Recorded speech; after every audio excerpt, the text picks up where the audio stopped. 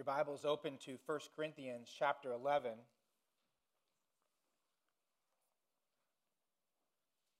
want to start off with a question this morning. What do you think is the most controversial issue in church history? So think about that. As you think through the history of the church, if you have taken a class or read some books, what do you think is the issue that is debated the most, people have fought over, some even have died for this doctrine? Well, it should be pretty obvious. It's up there on the screen. And it would be, I contend, the Lord's table, communion. Let me give you a few examples of that. Do you know the rhyme, "Three blind mice? See how they run"? Did we even teach that to kids anymore? I don't know. Probably shouldn't, okay? They all ran after the farmer's wife who cut off their tails with a carving knife. Did you ever see such a sight in your life as three blind mice? Do you know that? Raise your hand if you know that. Okay. I'm like, am I the only one? I don't think so. Well, that rhyme was likely made up about three men whom the Catholic Church considered blind to this doctrine.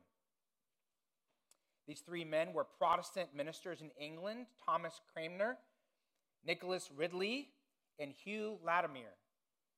These men are known as the Oxford Martyrs. If you go to England, you actually can see a memorial honoring them and their martyrdom. In 1555, they were burned alive by the Catholic queen known as Bloody Mary. And what was that doctrine that they were allegedly blind to, the three blind mice? So I guess the farmer's wife was Bloody Mary. Well, it was communion. At least that's what they were accused of. The Catholic Church believed at that time, and still believes, in something called transubstantiation, which means when the priests prays over the bread and wine, those elements actually turn into the body and the blood of Christ. And the Catholic Church maintained that doing the Mass each week was re-sacrificing Christ for the sins of the living and the dead. And by partaking of that Mass, you are securing forgiveness for your sins. But those men, and many other men and women, but those Oxford martyrs, they opposed that teaching. And many others by the Catholic Church, frankly, but that was like the key one right there, that the Queen and that the Catholic Church wanted them to denounce. They wanted them to denounce their own view, I should say, the Protestant view. And so the Catholic view was that it was through works, that it was through communion that someone could earn grace from God. But the biblical Protestant view was salvation is not of your religious works, but it's by grace through faith in Christ alone. And so with regard to the Lord's table, the Oxford martyrs, they believed Romans 6:10 that reads, Christ died once for all.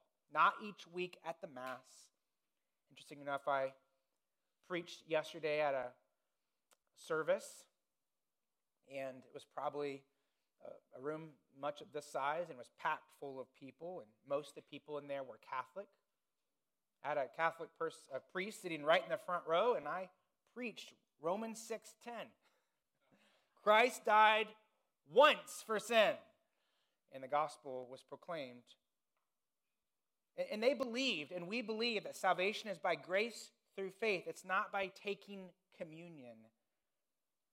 They believed it is a memorial to remember what Christ has done. And for that, those men were executed. So the irony is, the three blind mice were not actually spiritually blind. Those who killed them were the farmer's wife, if you want to say it that way. So on the one hand, you have the church, the Catholic Church, I should say, that was contending for some type of salvific grace ministered through communion. And so the biblical Protestant church opposed that. But also, even within the Protestant church, communion was a debated issue. John Calvin was a reformer. Do you realize he was run out of his church by prominent people in the city who wanted unbelievers to be able to take the Lord's table in their church. And because he said, no, it's only for believers, and I wouldn't let people who are unrepentant take the Lord's table, he was run out. One of the greatest minds in church history, in American history, Jonathan Edwards, was removed from his pulpit because he as well didn't believe that unbelievers should partake of communion. So my point is, through the centuries, faithful Christians, faithful believers, believers who believe the Bible is true, they have contended for the faith, and one of those issues was communion. So we're talking about worship matters in the local church from 1 Corinthians chapter 11 through chapter 14. And this week we're in chapter 11, and the next matter we're dealing with is the Lord's table. The Lord's table matters in worship. So in 1 Corinthians 11, verse 17 through 34, Ken just read that for us. Those verses teach that you, as a believer in Jesus Christ, you must gather with the Lord's church and partake of his table, and it's according to his instructions. I think that's really the idea of these verses. This is the Lord's church, so you must gather with the Lord's church. This is the Lord's table, so you must partake of the Lord's table, but it's in obedience to his command. Therefore, you have to follow his instructions. So this morning, we're going to look at the instructions that Christ has given us as we gather around the Lord's table. I'm only going to deal with two of these topics this week, or two of these points this week, but we're going to look at 4 instructions Christ gives to us. Really, I look at it as where we set our attention, where we look, that we are to put our attention on Christ and on what he wants us to put our attention on. So as we gather with the Lord's church at his table, we're going to see that we are to look around at each other and be unified with the Lord's church, to look back at the sacrificial, substitutionary death of Christ, to look up to his soon return, and then to look within and examine ourselves, considering the Lord's judgment. Let's pray and ask God to bless this text and minister this to our hearts. Let's pray. Father, we are so thankful that your word speaks to us still today. And there are many who have gone before us, who have contended for faith in your word. So, Lord, may we be that remnant on this earth who are faithful to you by grace. Lord, give us wisdom and grace. Help us to understand how we can trust you and be the church that you've called us to be. We pray this in Jesus' name. Amen. So first, we're going to look, as we gather with the Lord's church at his table, we are to look around. We are to unify with the Lord's church. In American culture, we value the individual. It's my rights. It's my self-expression. It's my life.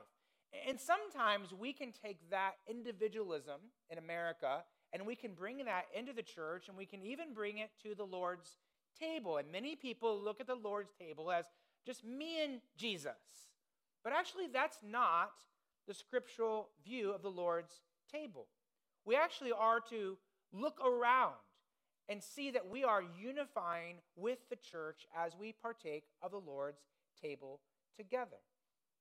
Paul has been dealing with unity in the local church throughout the book of 1 Corinthians.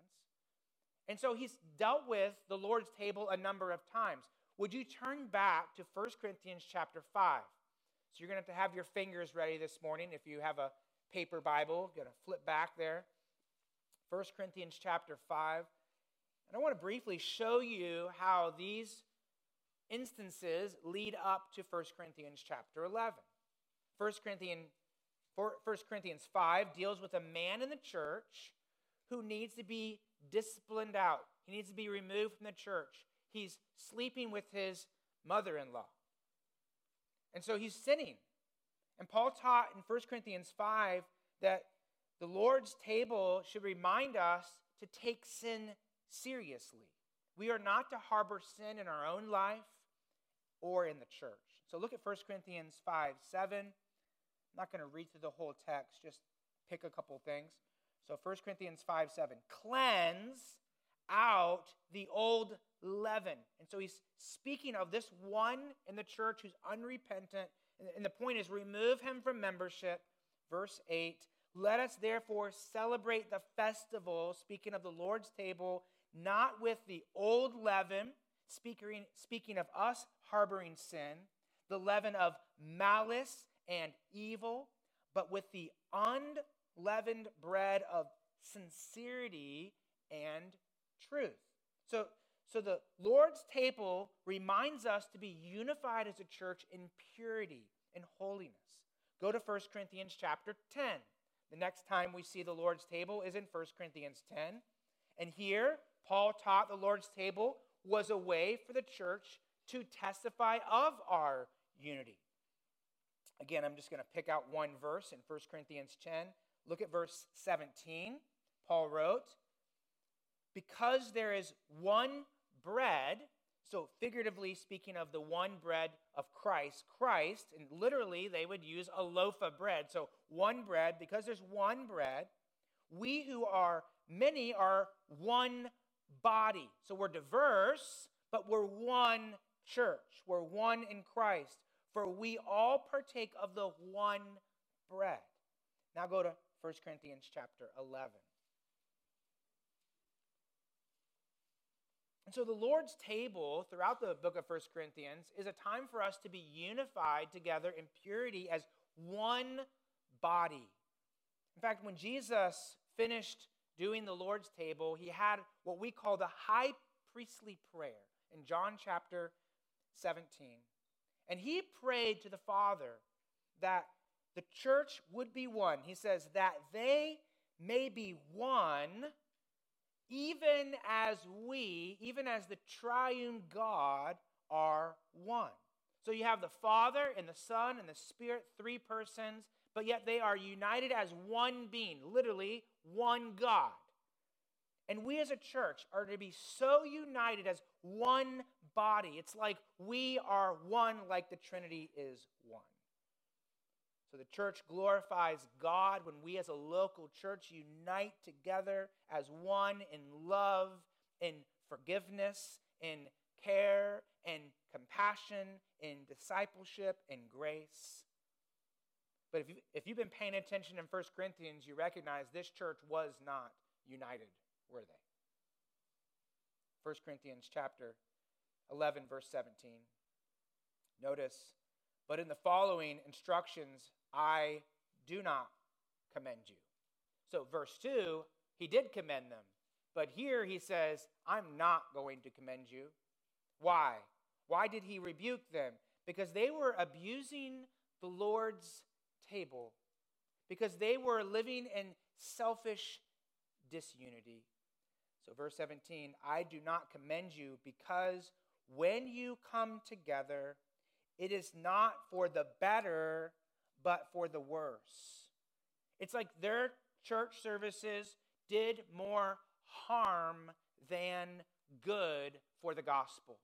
It was like he was saying, why don't you just shut the doors and not meet? Because what you're doing is harming the gospel. It's harming the name of Christ. And friends, that can happen in a church.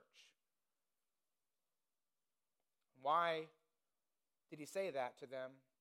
Well, because they were acting more like Satan with division than God who loves and reconciles. Look at verse 18.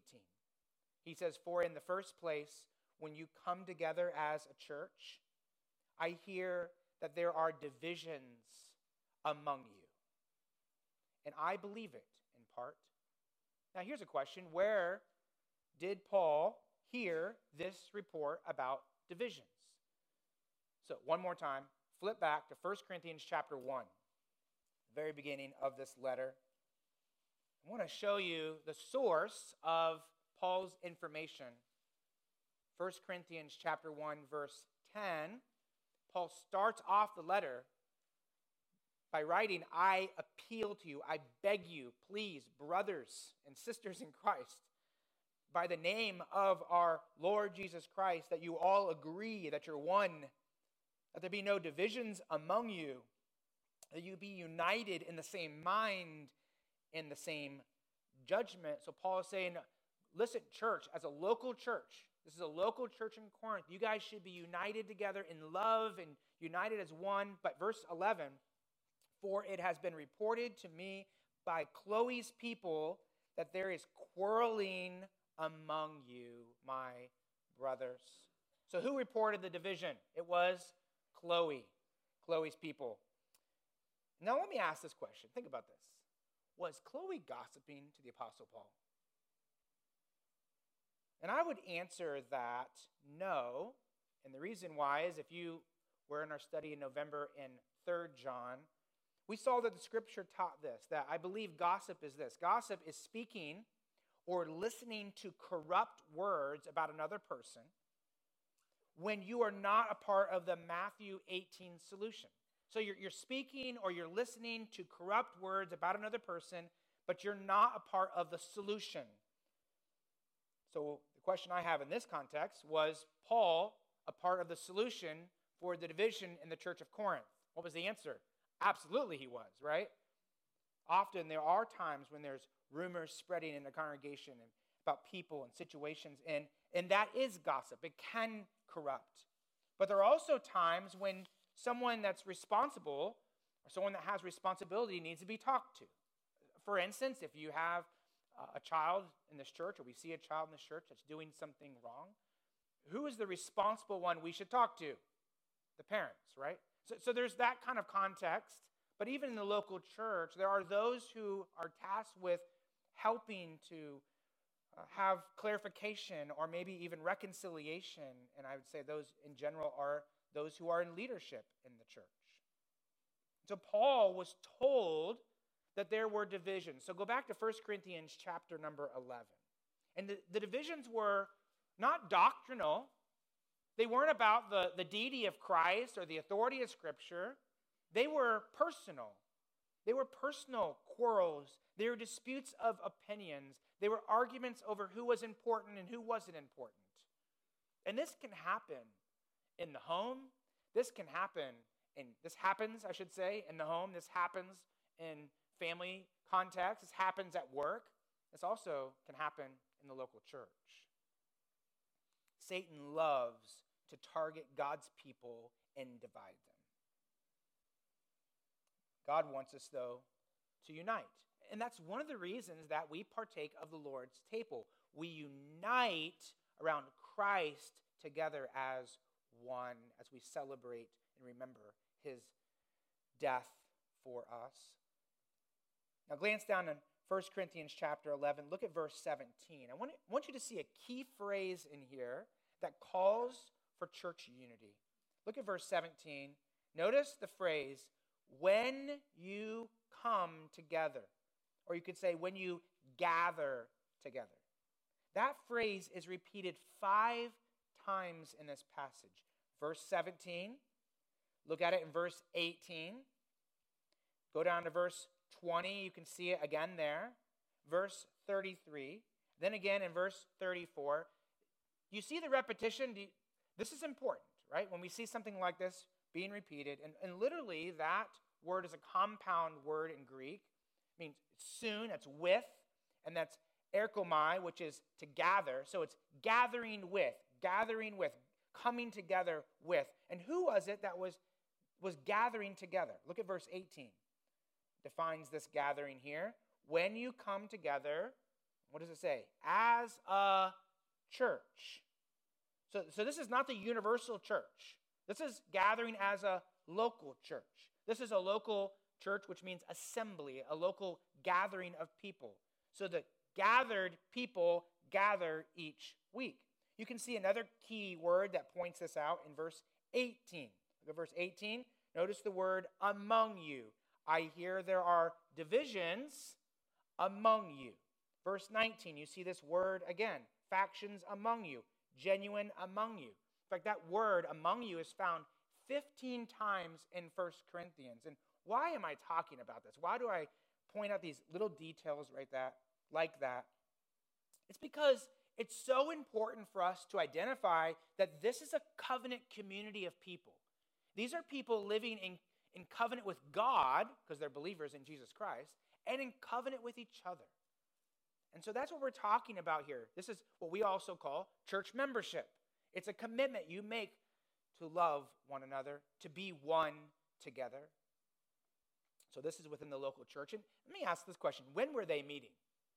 Well, Acts chapter 20 and verse 7 says that they were meeting the first day of the week and gathered to break bread together.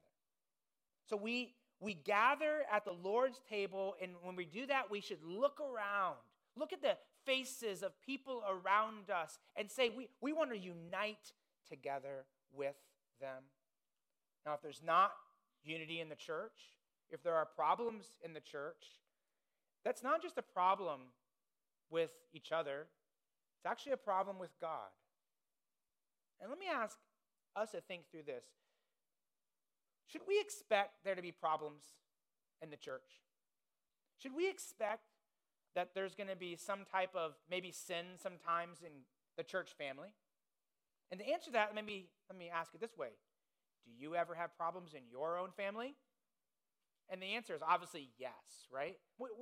We do have problems. We have times when there are times when we sin against each other and we do things that aren't the best towards each other, maybe sometimes even wrong each other. And he says in verses 18, 19 that we should expect that. Verse 18, he says, "For in the first place, when you come together as a church, I hear that there are divisions among you." And I believe it in part. That's bad, right? But verse 19, "For there must be factions among you in order that those who are genuine among you may be recognized." Now, if you're new to Lighthouse, let me inform you on something. And that is, we are a bunch of sinners in here. We confess that. We believe we're sinners saved by grace. We believe that Christ, by his Spirit, is conforming us to be more like Christ, which means that we're growing each day into the image of Christ. But that means we're also probably still going to have some problems. Sometimes I might say something to you, or someone else might say something to you that you don't really like, and you get upset by. Maybe even it's a sin against you. The question in God's family is not if we're going to have problems. What's the question? Are you going to deal with the problems God's way? And what do God's people do when they have problems, when someone sins against them or they do something wrong against someone else? What do Christians do? We seek reconciliation. We seek to love, to forgive. Literally, we are called to be ambassadors of reconciliation. 2 Corinthians chapter 5 says that's each of our jobs.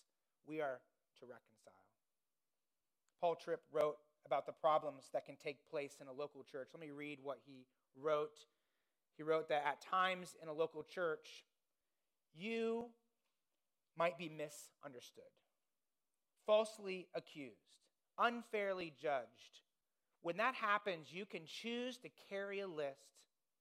You can give way to the temptation to punish the other person.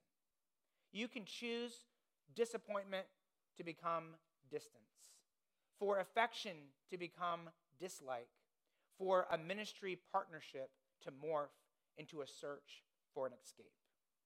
And that is not what God desires for his church. And as a church, what should we seek? Peace, forgiveness, love, reconciliation. What if, though, there's someone in our church that doesn't want reconciliation? They want to fracture the church. Maybe they send out a call or a text or an email, and they're upset about something, and they're trying to get people on their side. They're trying to put a wedge between you and maybe someone else in the church.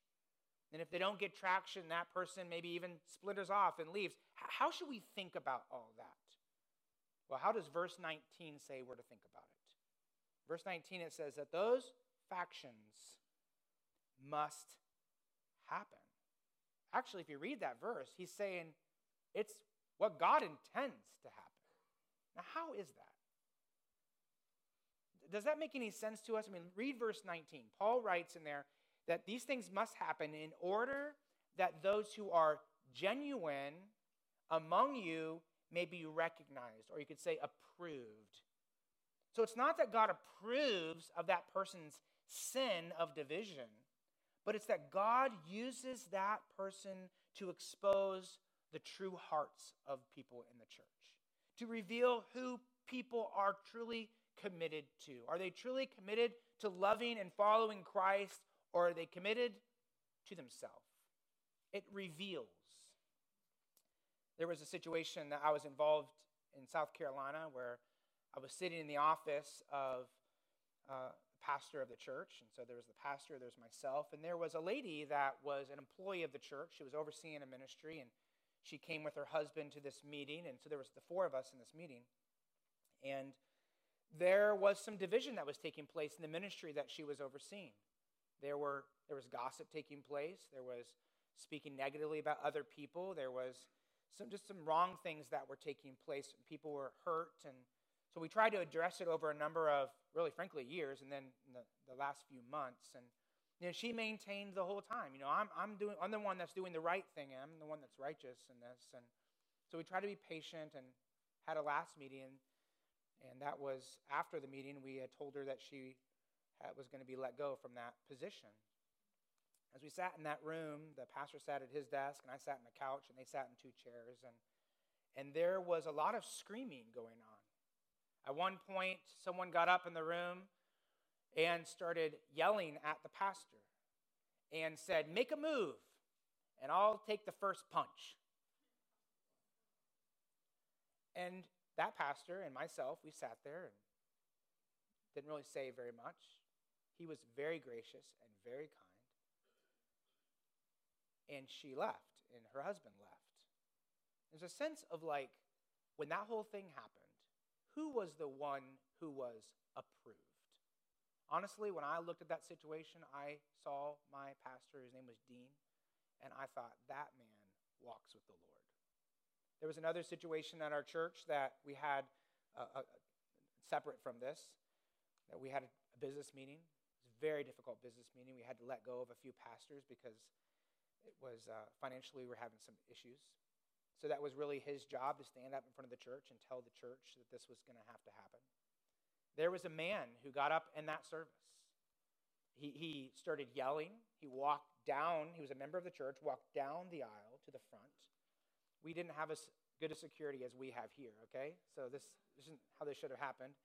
But this man was yelling right there, and he said, "I want to say something." And I wouldn't say this is typically what we would do, but Pastor Dean stepped back and said, "Oh, okay, go ahead. You want to say something?" He was a longtime member of the church, so it wasn't like just a new guy in the church. He got up and he ranted and he raged, and he walked out. And in the end, praise God that he came back to the church at some point and apologized for that. But what was interesting about that is I would say everybody in the church, their level of respect for Dean went really high because he had patience and kindness for this guy. This guy walked out, he ranted and raged, and then that week Pastor Dean met with him, some of us pastors met with him. That guy came back and he said he was sorry.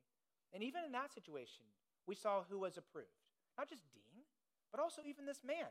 He did what was right. He came back. He knew what he did was wrong. And I think that's what this text is saying. This is the picture here of metal being refined. It's like God allows the fire of selfish sin to touch souls in the local church. Those who are genuine, they want to be reconciled. They want to reconcile. They want to love. They want to restore or be restored. They endure and they come forth as gold.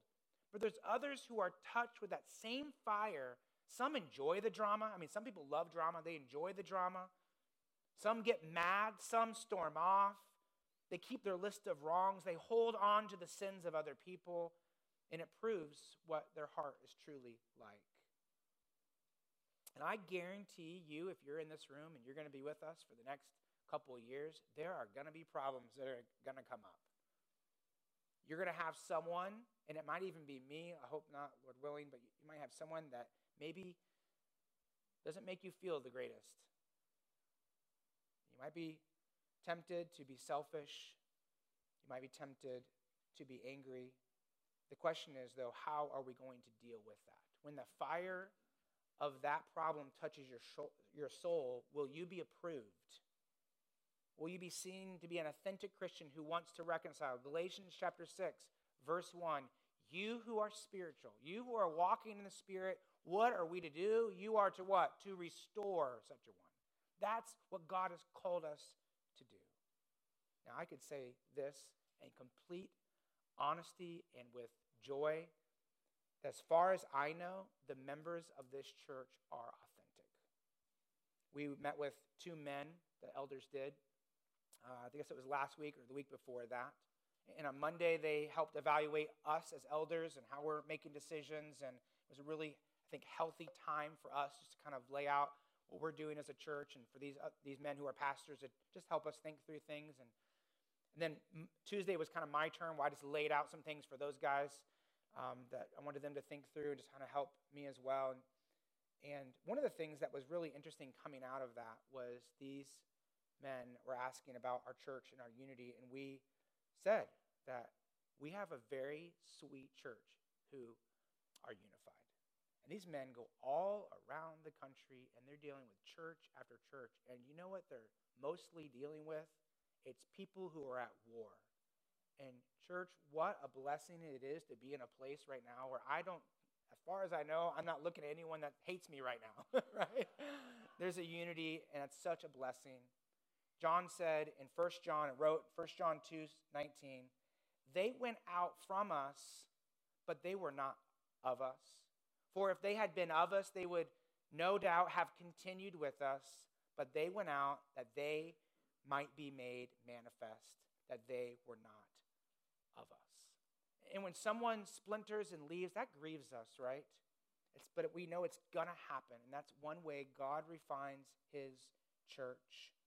So the Lord's table is like this checkup to ask us, do we have any problems with other people? But it's not just the negative, it's actually the positive. Like, okay, are we also loving each other? So we look around, are we praying for each other? Are we caring for one another? Are we committed to one another? That's why if you look in the lobby, you'll see on our vision statement that we are a committed group, committed to one another. That means we're a unified membership that serves one another. And how do we picture that?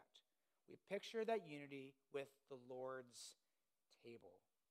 So the church of Corinth, they were divided. And what did that look like? Look down in verse 20. What did it look like for them to be divided? Well, they were selfish. Verse 20, when you come together, it is not the Lord's supper that you eat. For in eating, each one goes ahead with his own meal. One goes hungry, another gets drunk, and all they're caring about is themselves. So here you have this diverse church. And there's free and there's slaves, there's men, there's women, there's rich and there's poor, there's Jewish, there's Roman. So it was diverse. And when they gathered, they splintered off into their own groups. They went to their cliques, those groups that they were most comfortable with. You know, that's easy for us to do, isn't it? Because we like to be comfortable. You know, when we're selfish, we like to have comfort, right? It's hard to step outside of that and maybe talk to someone or meet someone that maybe doesn't have a similar background that we have. And that was this church right here. Not only did they just hang out with those people, but they withheld fellowship from the other people. When they partook of the Lord's table, the well-to-do people kind of had their food, and they were saying, like, this is our food, and you who aren't so well-to-do, you can come later, and you're not going to eat, and so much so that people actually were leaving hungry, and some of the people who were selfish were actually leaving drunk. Look at verse 21. Notice this selfish unity. When I say unity, I mean they're unified to themselves. Verse 21, each goes ahead with his, and what's the next word? His own meal. It's my food, my friends, my church, my, oh my. And isn't it easy? Isn't it easy to be selfish? My flesh loves myself. Isn't that true? Think about what that looks like. I don't want to give up my time. I don't want to mess up my house. I want my evenings. I don't really like that person. I need more me time. I deserve to be recognized. What's in it for me? How can I be served? I'm not getting out what I want. That's mine. That's not fair. Why don't people reach out to me? Why am I always... And all of those thoughts are the thoughts we have when we think selfishly. What's the opposite of selfishness in the church? You know what it is? It's the Lord's table, right? That's right. It's the Lord's table, which symbolizes the sacrifice of Christ. You see, Christ gave up his life for us. Christ loved his church, and he gave up his rights. He surrendered his life for the glory of God and for our good. And so you have this competing mindset, this attitude that says it's mine versus it's the Lord's. My life is not my own. This table is not my own. This church isn't even my own. It's the Lord's. Notice that in verse number 20. He says, when you come together, it's not the Lord's supper that you eat. That word Lord's is a possessive adjective. It's only found one other time in the New Testament, and that is in Revelation 1:10, when Sunday is called the Lord's Day. So Sunday is the Lord's Day, so therefore we gather to worship him. This meal is the Lord's as well. And contrast that then with the next verse, verse 21, for in eating each goes ahead with his own meal. One goes hungry, another gets drunk. Verse 22, what? Do you not have houses to eat and drink in? Or do you despise the church of God? Who owns the church? It's God. And humiliate those who have nothing. What shall I say to you? Shall I commend you in this? No, I will not. And so what Paul is calling us to do is to gather around this table and to look out. And to look out with love and ask, am I loving the church? Am I unified in love? So we are to look around and unify. We are to look back and remember. Just so you know, I'm only doing 2 points this morning. Look back and remember. And proclaim the Lord's substitutionary death. Look at verse 23. Verse 23. For I received from the Lord what I also delivered to you, that the Lord on the night when he was betrayed took bread. So Paul reminds the church that the Lord's table originated with the Lord. But wait, think about that. Because the night that he was betrayed, when he did that meal, it was a Passover meal. I mean, thousands of other families and individuals and groups, I should say, around Jerusalem were celebrating this meal. I mean, for centuries, Israelite families gathered around a table for that meal. They read scripture. They had bread. They have wine. They remembered freedom, just like they were doing on that night. So what made this meal on the night before Jesus was betrayed, what made this meal different? Well, verse 24 tells us.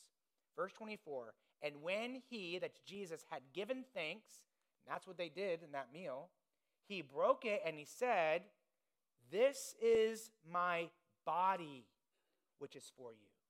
So in the other Passover meals, that unleavened bread, that matzah, that bread represented other things. It represented freedom.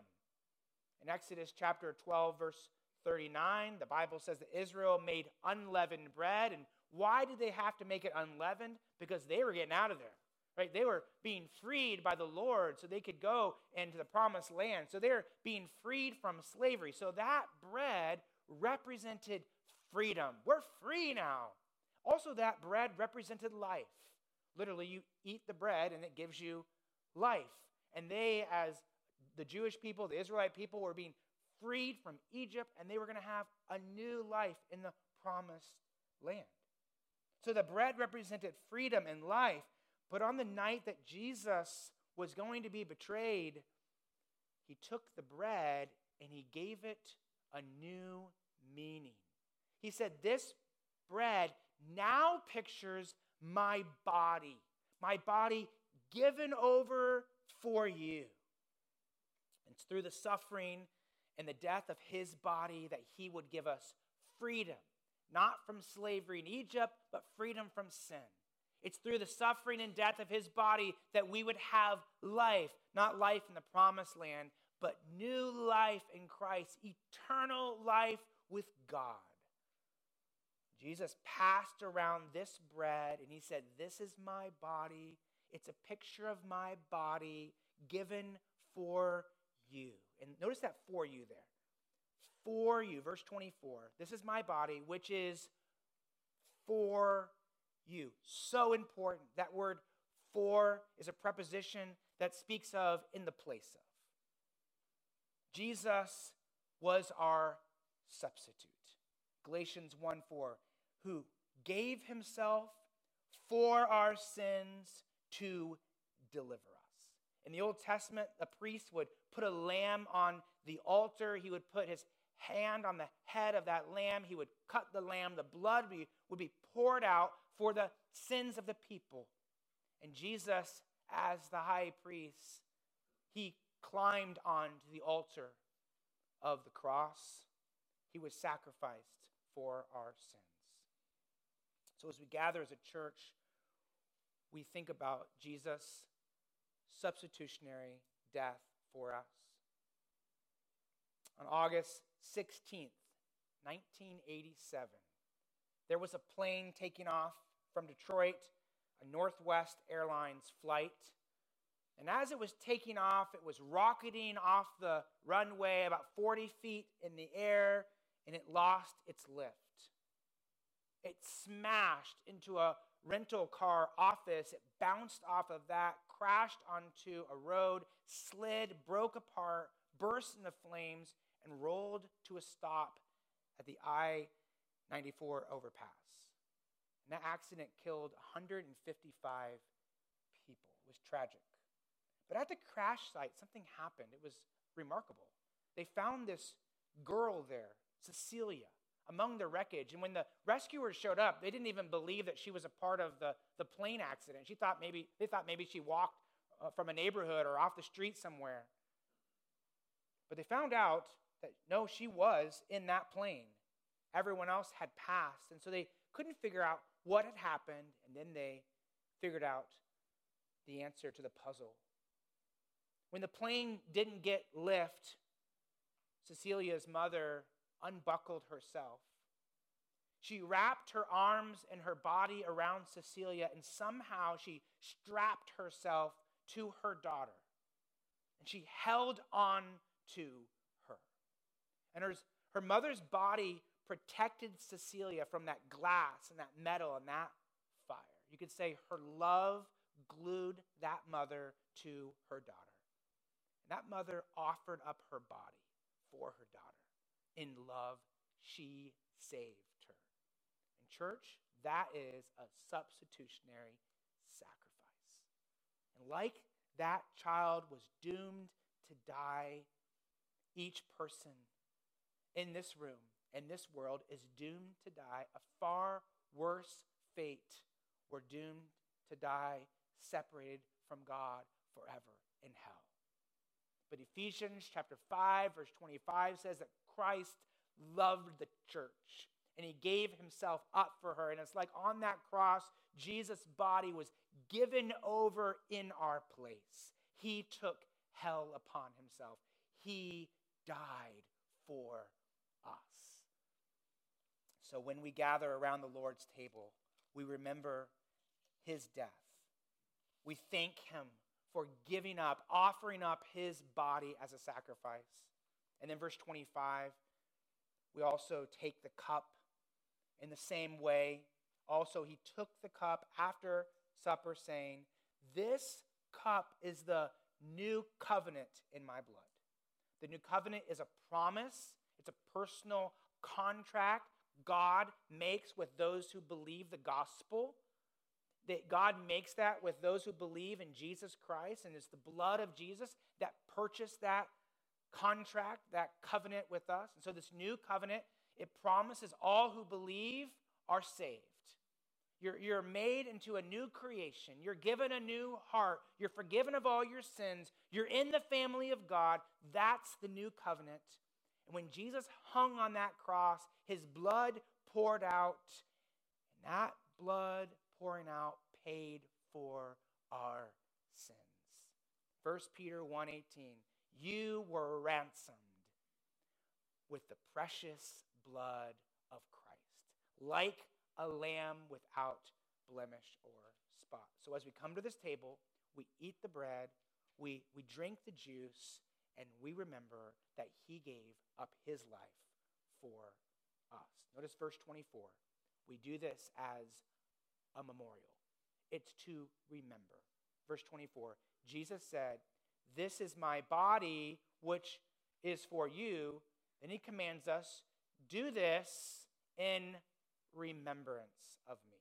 Verse 25, this cup is the new covenant in my blood.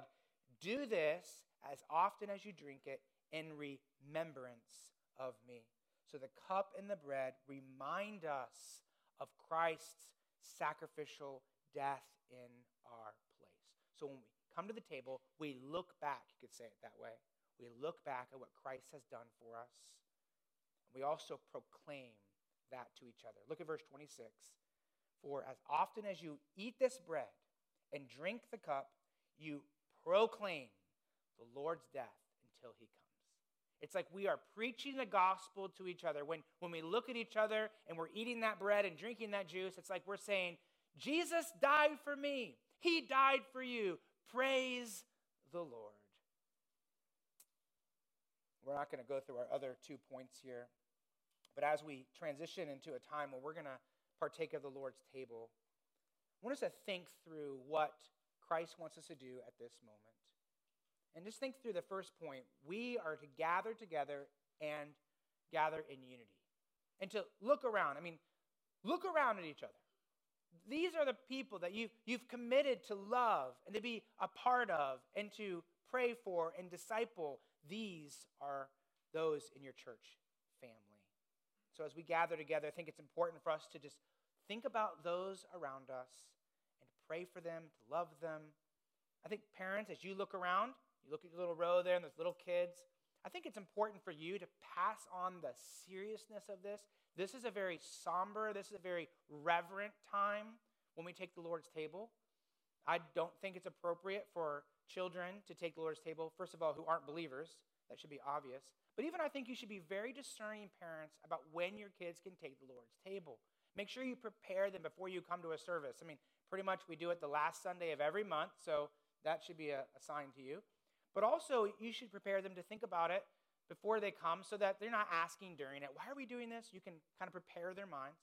I personally think it's best to wait for a child to take the Lord's table until they are baptized, until they take that step of obedience. I don't think that's necessarily a biblical command, but that's just something to think about. But let's pass on the seriousness of this to our children. Second, as we gather as the Lord's church, let's remember and proclaim the Lord's death. I think it's good for us to think through how we do that when we are doing this as a church. We will have a time of prayer. The time of prayer isn't for us just to be silent and just to hear silence or the music. It's for us to pray, for us to probably mentally put our mind upon Jesus. Think about God, praise God for sending Jesus. Think about Jesus and thank him for coming. And try to maybe think about a verse. Sometimes when I'm doing that and I'm trying to think about communion, I think about maybe a verse like John 3:16 or another verse. I'm trying to meditate on that. Sometimes I try to think through what happened to Jesus while he was suffering, when he was on the cross. What did he say? So we try to put our mind upon the truth of the atonement and what took place there on that cross. And also just thanking Jesus. Thank you, Jesus, for your work for me. Thank you for forgiving me. Thank you for cleansing me. Thank you for taking away my sin. Usually, like this morning, we'll sing. And I know that's not really something typical in a lot of churches. I think it's a really helpful thing. Number one, it puts our minds upon the Lord and what he did for us. But also, do you notice in this verse, in verse 26, he said that we're to proclaim the Lord's death? I think this is a way for us, as we're about to partake of the Lord's table, to together proclaim the gospel. Yesterday I was saying I preached at a place that most of the people were unbelievers in there, and so we had a time where we were singing, and what I realized in there, Isabel played the violin, and I was leading the singing, and I realized that there was probably only a handful of people that knew those songs. And I realized that I'm singing out the praises to the Lord for what he did for us, but some of those people, not only did they not know those songs, but songs like Great Is Thy Faithfulness and songs like that. I mean, most people probably know those songs, but actually it probably wasn't true for them. They probably didn't believe that. And I was thinking after that time, I thought, what a great opportunity to tell people about Christ, for them to see it. But I can't wait to go tomorrow to our church and sing with our church and hear all these voices unite in proclaiming the gospel. And so we're proclaiming the gospel. And then the last two, we're just going to look at these next time. We're to look up, think about glory. Think about those loved ones that you know that are in glory with Christ, and just long for Christ's return. And then last, we are to look within and examine ourselves. The Lord's table is for believers. If you're not a believer, then we would ask you to enjoy the music, think about the words, but not to partake of the elements. If you are a believer, you're not walking with the Lord, we would ask for you to refrain as well. And our desire in that is that you would be reconciled to the Lord or to whoever you have an issue with. As believers, this is a time of great joy. This is a time where we think and remember and reflect upon what Christ has done for us. Let's pray.